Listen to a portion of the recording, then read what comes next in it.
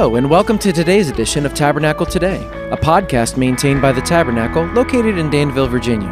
The following lesson is by Dr. Danny Campbell, Senior Pastor at the Tabernacle, and was recorded during our Wednesday evening Bible study. Additional information about the Tabernacle can be found at our website at www.thetabernaclefamily.org. Our prayer is that you will be blessed by the Word of God today. Turn in your Bibles as we join Dr. Danny for another edition of Tabernacle Today.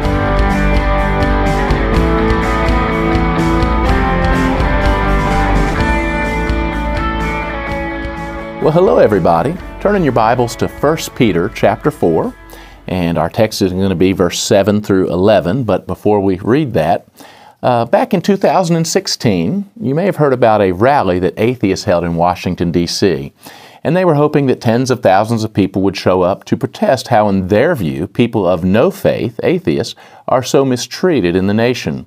Never mind the fact that the vast majority of public engines already propagate their views. Hollywood, music, social media, universities, and that now even government is being used to coerce conformity to their godless views.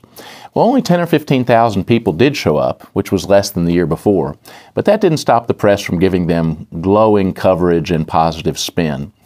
Well, I saw a picture of that rally, and one of the atheists was holding up a sign that read, "Only sheep need a shepherd." Well, that kind of captures the spirit of the age, doesn't it?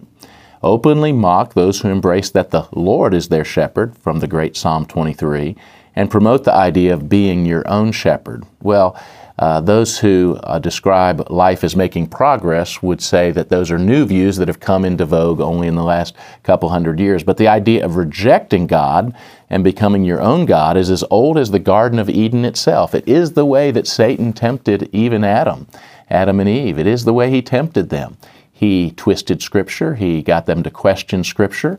And he said, God's holding out on you. Essentially, Satan said, if you will choose this sin, then you will be like God. You will be as God. And that temptation to want to be the autonomous over our own life, the authority of our own life, and reject God's authority is the ancient heresy, it is the ancient sin, and it is the pride of life behind so many other sins. And increasingly, in these last couple hundred years, the notion of progress has become an idol that uproots all other beliefs, especially the idea of God and fixed truths. Now, the great hymn writer Horatius Bonar, who lived from 1808 to 1889, wrote a poem, a hymn that could be sung or read and reflected on about this. Listen to this poem that he wrote. The age's progress fears no God, no righteous law, no judge's throne. Man bounds along his newfound road and calls the universe his own. Old misbelief becomes earth's creed. The falsehood lives, the truth has died. Man leans upon a broken reed and falls in helplessness of pride. He spurns the hand that would have led, the lips that would have spoken love, the book that would his soul have fed, and taught the wisdom from above. Eternal light, hide not thy face, eternal truth, direct our way. Eternal love, shine forth in grace, reveal our darkness and thy day. Oh, that's so beautiful and so correct as we believe the lies of Satan, what Bonar there calls the ancient lies, and rejecting God's glorious truth that is given by God's love to us so that we would know how the Creator would have us live, a way that could have His blessing and not do things that He has to judge because of its rebellion against God, but also the consequences of sin have their own built-in consequences because they're simply not the way the Creator intended them to be. It just as sure as that if you tried to hit a baseball with a badminton racket, it wouldn't be the designer of the badminton's racket's fault when the badminton racket was torn in two with the baseball hitting of it. That would be your misuse of the creation. And so it is with everything the Bible describes as sin. It's simply not the way God has ordained life to work. Well, do you remember the references to time in our last message? Peter urged Christians to live their remaining time in this life doing what God wants and resisting the sinful ways that characterized their past. In verse 5, he referred to the coming time when we will give an account to the Lord. So what are believers to prioritize in the now while they await the coming day of the Lord? Well, that's our passage for today. 1 Peter chapter 4, verses 7 through 11. But the end of all things is at hand. Therefore, be serious and watchful in your prayers. And above all things, have fervent love for one another, for love will cover a multitude of sins.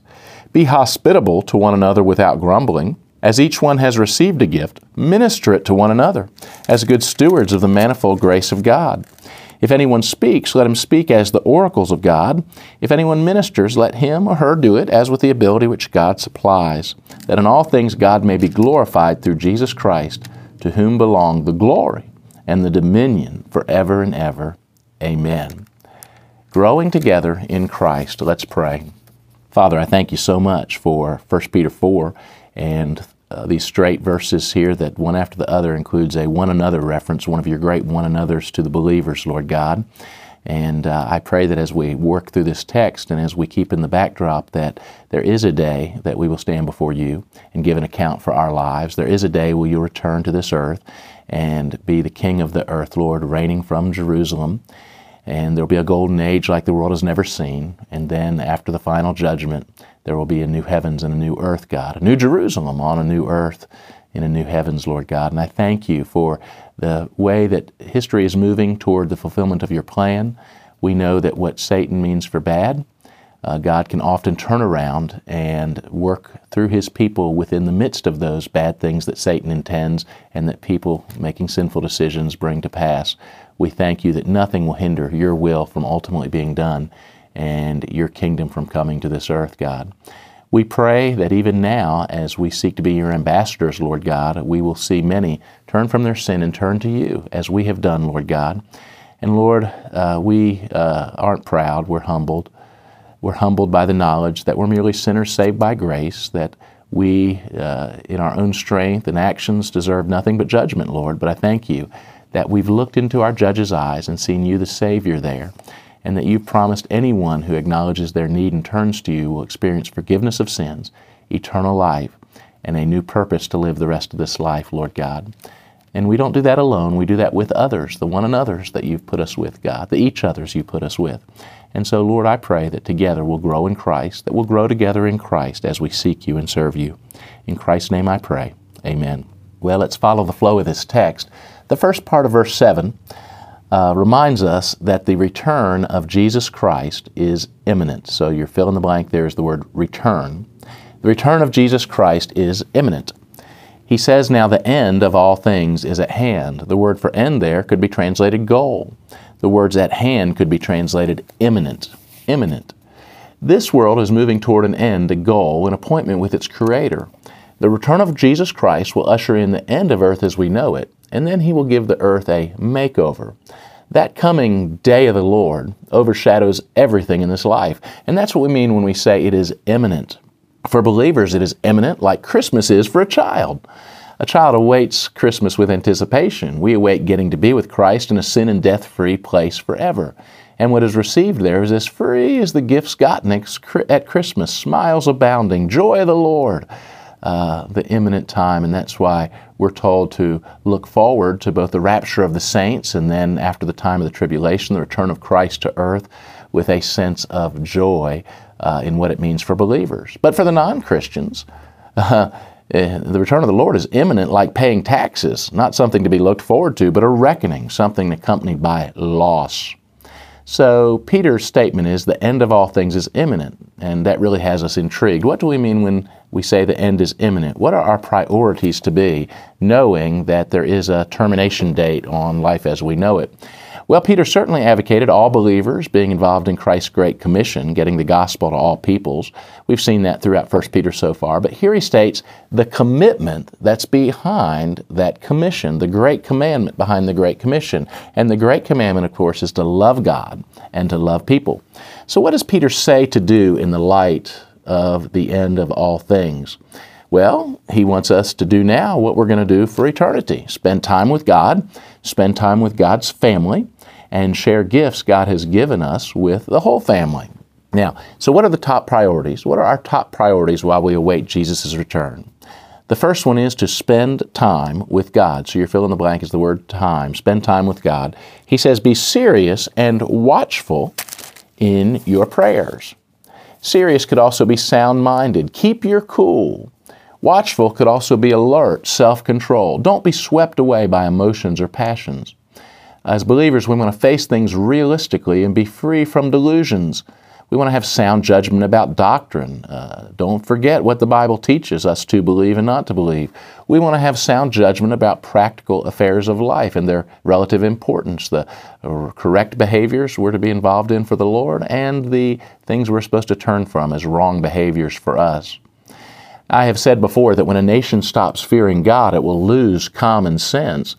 And evidence of all that is around us in so many ways. And we see many professing Christians getting caught up in thinking that's not clear-headed and actions that are not disciplined. When others go party with alcohol, Peter says, you go party with God. This includes how we react to the non-stop information that's now put before us with social media. There are many times and situations when instead of expressing our opinion, we who are Christians should simply pray for all involved. Think about that situation 4 or 5 years ago now. A gorilla almost killed a toddler at the zoo, so they had to kill the gorilla. And when that happens, we should pray for the family and those traumatized by the event. We shouldn't make a post criticizing parenting or those traumatized by the event. Just pray for all involved. We would do much better to pray through our news feeds rather than expressing our sourpuss opinion about everything in our news feeds. I love social media, but be sure and unplug each day and plug into time spent with God and the Bible and prayer, to pray about the things that you come across in life and really to make sure you've got God's perspectives on things rather than just adding your opinion to the mix, especially when your opinion's not been formed by the Word of God. Peter had once upon a time slept instead of praying. Now he knows better. And so what do you do when you pray? Well, you're spending time with God. So that's why we called it the imperative of spending time with God as a top priority while we await Jesus' return. Peter says, because the end of all things is at hand or imminent, be serious and watchful in your prayers. Be serious and watchful in your prayers. You speak to Him. You listen for His voice. Speaking to you in the Bible, impressing things on you as you listen, the Holy Spirit will speak to you through the Word of God. He will answer your prayers. He will give you a sense of God's presence and what God wants you to do. Now, one thing we need to keep in mind here is these commands in letters like 1 Peter and many of the letters of Paul are usually in the plural. So it's not just you, Danny, be serious and watchful in your prayers. It's you, Tabernacle Church, be serious and watchful in your prayers, in your corporate prayers, the time you corporately spend together. So we agree with each other in prayer, and as time passes, we should pray together out loud more, and that is happening more and more in the life of our church, but we can up it still. Well, how do you respond? What do you prioritize? You not only spend time with God. Verses 8 and 9, we see that you spend time with God's family. You spend time with each other in the body of Christ. So the fill in the blank there is the word family. It says, and above all things, he's going to get down to business, right? Witness to everyone who moves. Sound the alarm. Go into the highways and byways that would compel them to come in. And certainly Peter has already shared his heart for people to come to know Jesus Christ. Through his preaching, he had seen thousands turn to Christ. But in lieu of the imminency of the end of all things, he says, have fervent love for one another. Agape, love for one another constantly.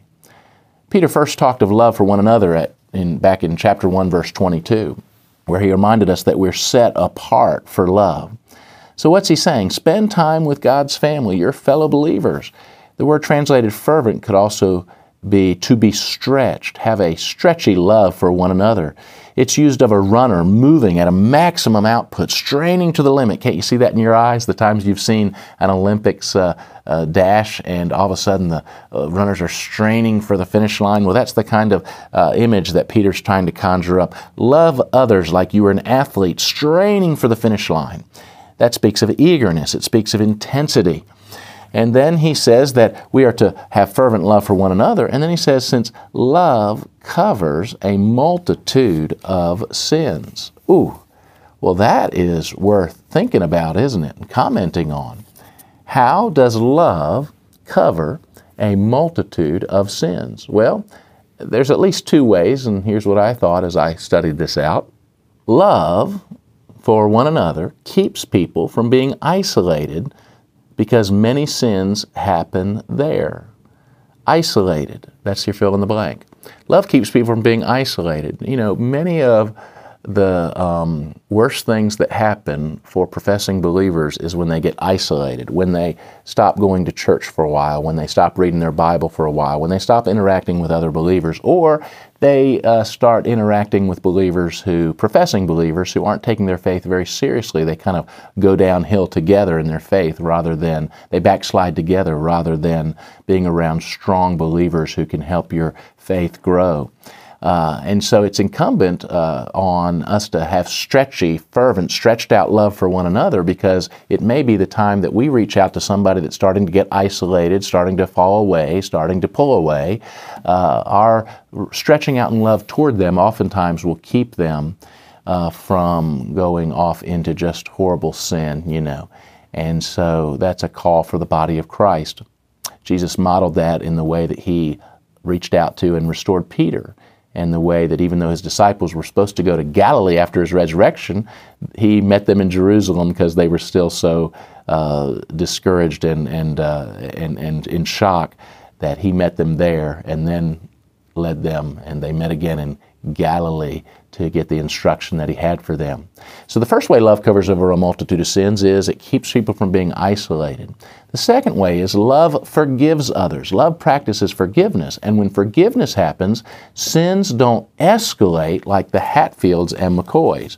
You know, the Hatfields and McCoys, they just didn't like something happened way back. They couldn't even remember the original problem and stuff, and the Hatfields were upset and didn't forgive the McCoys. The McCoys didn't forgive the Hatfields, and new sins were created. It kept on compounding, and if forgiveness had been practiced early on in the Hatfield-McCoy relationship, it would have kept a couple hundred years of conflict from happening. And so when love forgives, when love practices biblical forgiveness like Jesus modeled forgiveness, sins don't escalate. That's your fill in the blank. They don't escalate like the Hatfields and McCoys. Like Proverbs 14:12 said, hatred stirs up strife, but love covers all sin. Love does not condone or cover up sin, but it does cover sin. I think of the things that 1 Corinthians 13 says and how loving like that keeps us from sinning. In fact, let's turn there. 1 Corinthians 13. 1 Corinthians chapter 13, the great love chapter that the Apostle Paul wrote in the midst of his letter to the Corinthian church that certainly had a lot of sinful ambition and struggling and pride that had to be dealt with. He called for love instead of the things that divide. 1 Corinthians 13, verse 4, love suffers long and is kind. Love does not envy. Love does not parade itself. It's not puffed up. Does not behave rudely. Does not seek its own. It's not provoked. Thinks no evil. Does not rejoice in iniquity, but rejoices in the truth. Bears all things. Believes all things. Hopes all things. Endures all things. Love never fails. Well, I like to make that a challenge for myself from time to time, to ask, is Danny modeling 1 Corinthians 13 type of love? And so I turn these things into a question. Does Danny suffer long? That's the word for patience. Is Danny patient? Is Danny kind? Is Danny being envious? Is Danny parading himself, puffing himself up? Is Danny behaving rudely? Is Danny seeking his own, kind of agitating his own? Is Danny provoked, thinking evil? Is Danny rejoicing in iniquity, or is Danny rejoicing in the truth? Is Danny bearing all things? Is Danny believing all things, believing that the same God that got a hold of Danny can get a hold of anybody else? Is he hoping all things for the other person? Is he enduring all things the way that Christ has endured in his ministry to Danny, and others have too? Others have modeled for me being patient and kind when I didn't deserve patience and kindness, and I want to model that for others. It's that great 1 Corinthians 13 type love. Well, next he says here in 1 Peter, getting back to 1 Peter 4, be hospitable to one another without grumbling. The word for hospitality means the love of strangers, the love of strangers. So we're to agape, love one another. We're to phileo, love strangers, brotherly love, like Philadelphia is the city of brotherly love. We are to practice love, thoughtful love towards strangers that is an honor and privilege for us. Hospitality is both commanded and commended throughout the Bible. Passages like Deuteronomy 14, verses 28 and 29, and Hebrews 13, verses 1 and 2. The Hebrews passage actually says that when we entertain strangers, we may even wind up, if we practice hospitality to strangers, we may even wind up practicing hospitality to an angel along the way. And that's really cool to think about, getting to heaven and hearing 5, 6, 7, 8, 10, 12, 15 times where as we practice hospitality, basic Christian love and kindness to even strangers, it was really an angel that we were doing that unto at that point. Kind of neat to think about. It'll also be sad to hear about times that we didn't and therefore didn't get a reward. I think about this quote from Bible commentators. The lack of a network of decent hotels for ordinary people, this is first century, and speaking about the first century, the lack of a network of decent hotels for ordinary people had the results that readiness to provide board and lodging for friends and other suitably sponsored travelers was even more highly esteemed than it is today. So there wasn't just a Super 8 or a Motel 6 or better places than that, beds and breakfasts and, Airbnbs and things like that. There was a network of Christian hospitality that did those things instead, and many times those gave opportunities to lead people to Christ as well. I think about the Green Book that we hear about from, have you ever heard of the Green Book? The Green Book was the genius of a New York mailman named Victor Green. He created it for African Americans traveling through the South during Jim Crow days. And the Green Book listed out the establishments, both white and black, that would help those travelers as they traveled in those dangerous days. And I've heard stories of older African Americans who actually used such a thing when they went through the South because of the scariness of a time where our laws did not reinforce the inherent equality we have as created in the image and likeness of God. Well, those you phileo love as strangers, you may grow to agape love as brothers. That's pretty neat. You practice the love of everyone you can meet, basic kindness and hospitality. And as you do that, some people will become serious Christian brothers and sisters that you get to fellowship with for much, much longer. He says to be hospitable without grumbling. So I think about how often we grumble when our prayers are answered. We pray, Lord, give me opportunities to serve people. Then when He does, and it's more involved than we thought it would be, and people begin to wear out their welcome, so to speak, we complain. The word for without grumbling refers to an utterance made in a low tone of voice. It makes you laugh, doesn't it, thinking about people speaking under their breath about why the person just doesn't go on down the road or why they're here or how exhausting it is to care for people. Aren't you glad God doesn't give up on you when we wear out our welcome? Think about the difference between, and Peter's the one writing this, and I think about the difference between being a fisher of men and being a shepherd of people, of men and women. So when Jesus first appeared to Peter, He said, follow me and I'll make you fishers of men. And that resonated with Peter because he was a fisherman. But with fish, you catch them, kill them, you clean them, you eat them. It's very transactional in mind. It's done, one and done. And so we often embrace the concept of being fishers of men and rejoice when people convert to Christ, but that's not where Jesus left Peter. When He restored Peter, when He practiced hospitality, love, forgiveness with Peter and forgave him and restored him, He said, Peter, do you love me? And Peter said, yes, I do, Lord. You know that I do. And 3 different times He asked him and Peter answered, and 3 different times Jesus said some version of, if you love me, then feed my sheep. Be a shepherd to people. Feed the sheep. Care for them.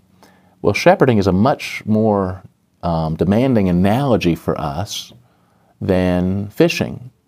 Again, we've talked about fishing, one and done, right? It's done. But with shepherding, you have to care for sheep 24/7, 24 hours a day, 7 days a week, 365 days a year. Pastor, the word pastor means the word shepherd, so pastors have constantly on their mind the needs of the sheep, spiritual, emotional, physical, mental, financial, whatever it might be. The need to forgive, the need to go forward in the Christian faith, the concern about those who are backslidden, those who are weak in the faith, all those different things. And it is a care that isn't just for pastors, it's for every member of the body of Christ toward each other.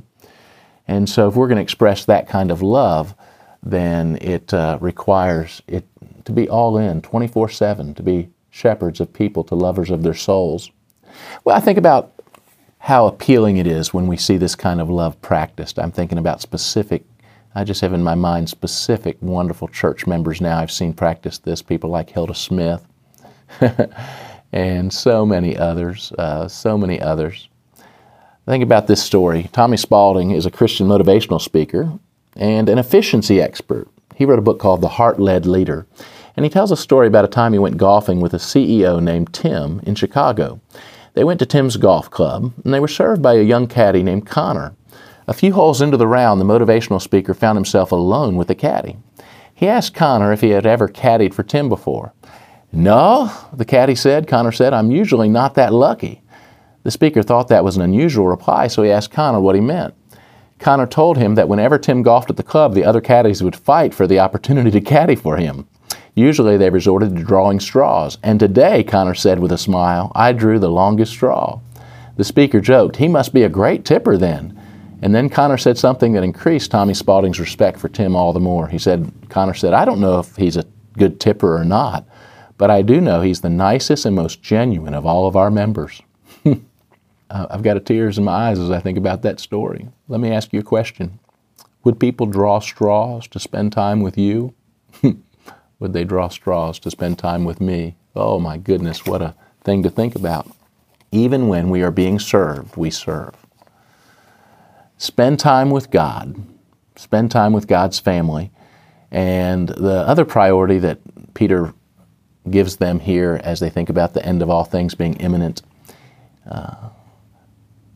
he says, share gifts God has given you with the whole family. Gifts, as you fill in the blank. Share gifts. Share the gifts God's given you with the whole family. He has in mind here spiritual gifts.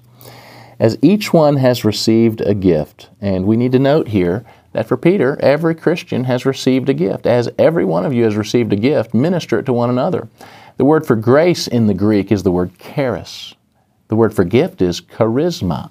When Christians receive God's grace, they also receive gifts from God. We are recipients of God's grace. He has saved us by His grace through our faith in Jesus. And those who have received God's grace have also been graced with gifts to use for the body of Christ, to help it grow. He says, as each one has received a gift, minister it to one another. And the word minister is the word we get deacon from. Literally, serve up your gift to one another like a waiter. Now, Paul lists the gifts in Romans 12 and 1 Corinthians 12 and Ephesians 4. Things like preaching, teaching, serving, exhorting, giving, leading, shepherding, showing mercy, faith, knowledge, wisdom, healing, languages even, evangelism. As good stewards of the manifold grace of God, we are stewards, we read here in 1 Peter 4, managers of time, money, resources, talents, and gifts. It's a management responsibility. We're stewards of those things. With that in mind, let me suggest you find a way to tithe your time and use of your spiritual gift. There's tools you can find online to look up and discover your spiritual gifts, but it's also something that as you are in the body of Christ with others and you get an opportunity to encourage, people see encouragement in you, or they see you serving behind the scenes, or you get an opportunity to teach and it goes really well.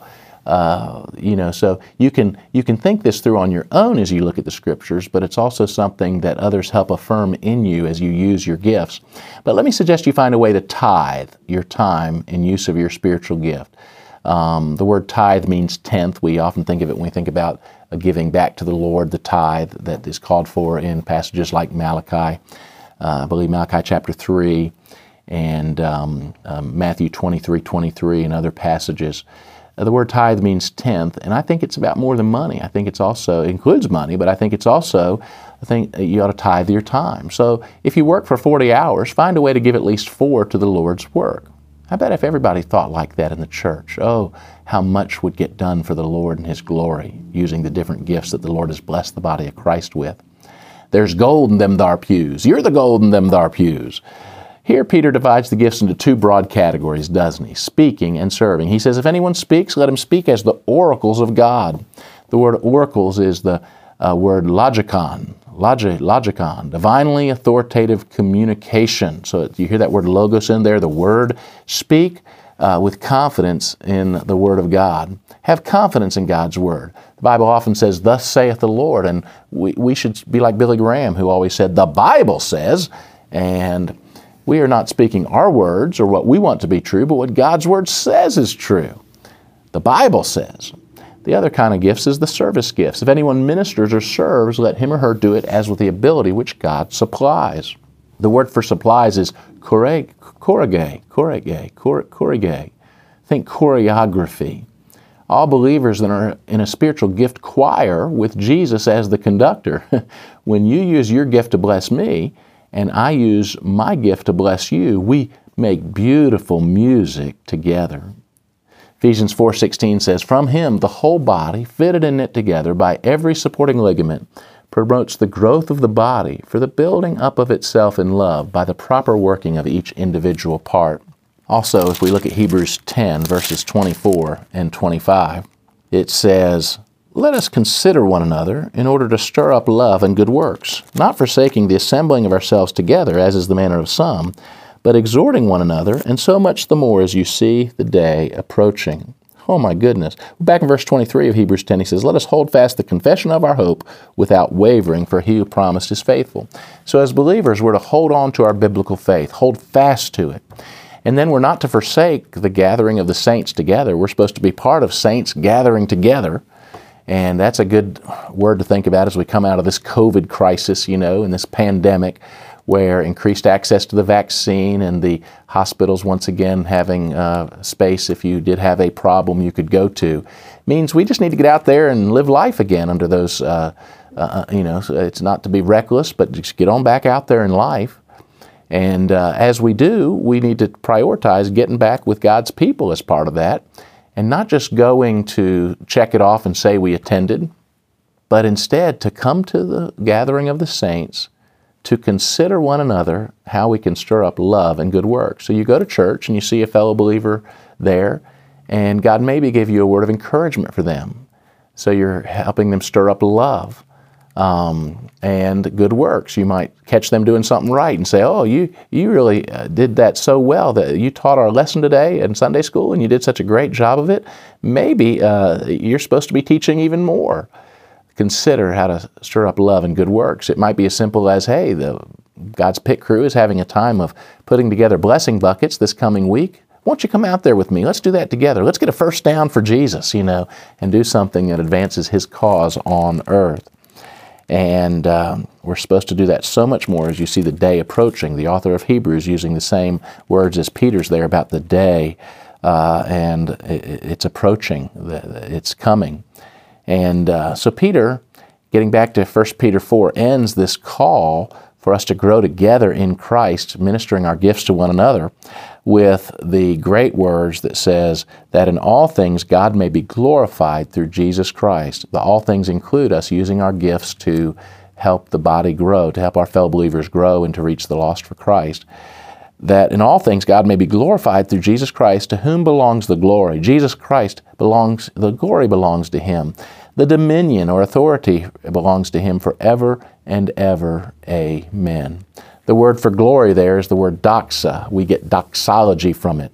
And let's end our message today by singing that together. If you know the doxology, you may remember it when I start singing. Praise God from whom all blessings flow. Praise Him, all creatures here below. Praise Father, Son, and Holy Ghost. Amen. Well, I love Jesus, and based on that singing, I'm probably not supposed to be the choir leader. That gift belongs to somebody else. But we're all called to praise the Lord and to make joyful noises. And so, nice to make a joyful noise with you. Let's pray.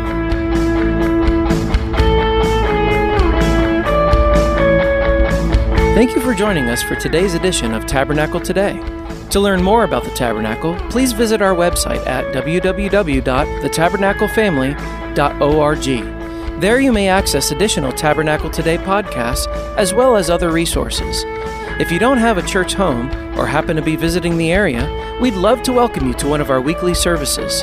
Thanks for listening, and we look forward to seeing you back for another edition of Tabernacle Today.